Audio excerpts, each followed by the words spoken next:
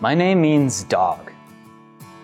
Now, for myself and all the other Calebs out there, unless they really love dogs, that name probably doesn't mean much. But for Mary and Joseph, by the name that Joseph was to give the son in Mary's womb, they knew that this was the Son of God. The name Jesus means Savior from sin. We read, "She will give birth to a son, and you are to give him the name Jesus, because he will save his people from their sins." Jesus came to save his people, the Jews. They were waiting a long time for their Jesus, the appointed one, to come and save them. Perhaps you can remember a time when you were waiting for a very specific gift on Christmas, and as the time approached, you were getting super excited. But when Jesus finally did come, the Jews were disappointed with their gift. They were expecting a king, someone to save them from this earthly kingdom, but instead they got a baby in a manger.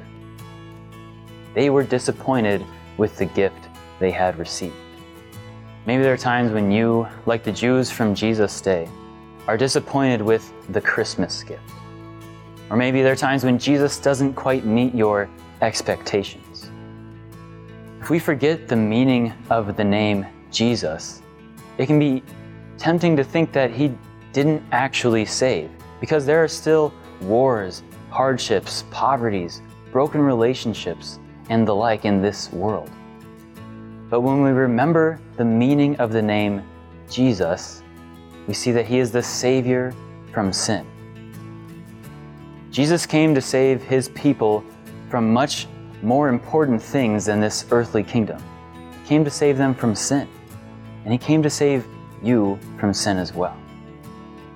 God knew that your greatest need was and is saving from sin, and he sent his Son to do just that. From birth to death to resurrection, Jesus did everything to save you from your sins so that one day you will enjoy heavenly peace with your Savior.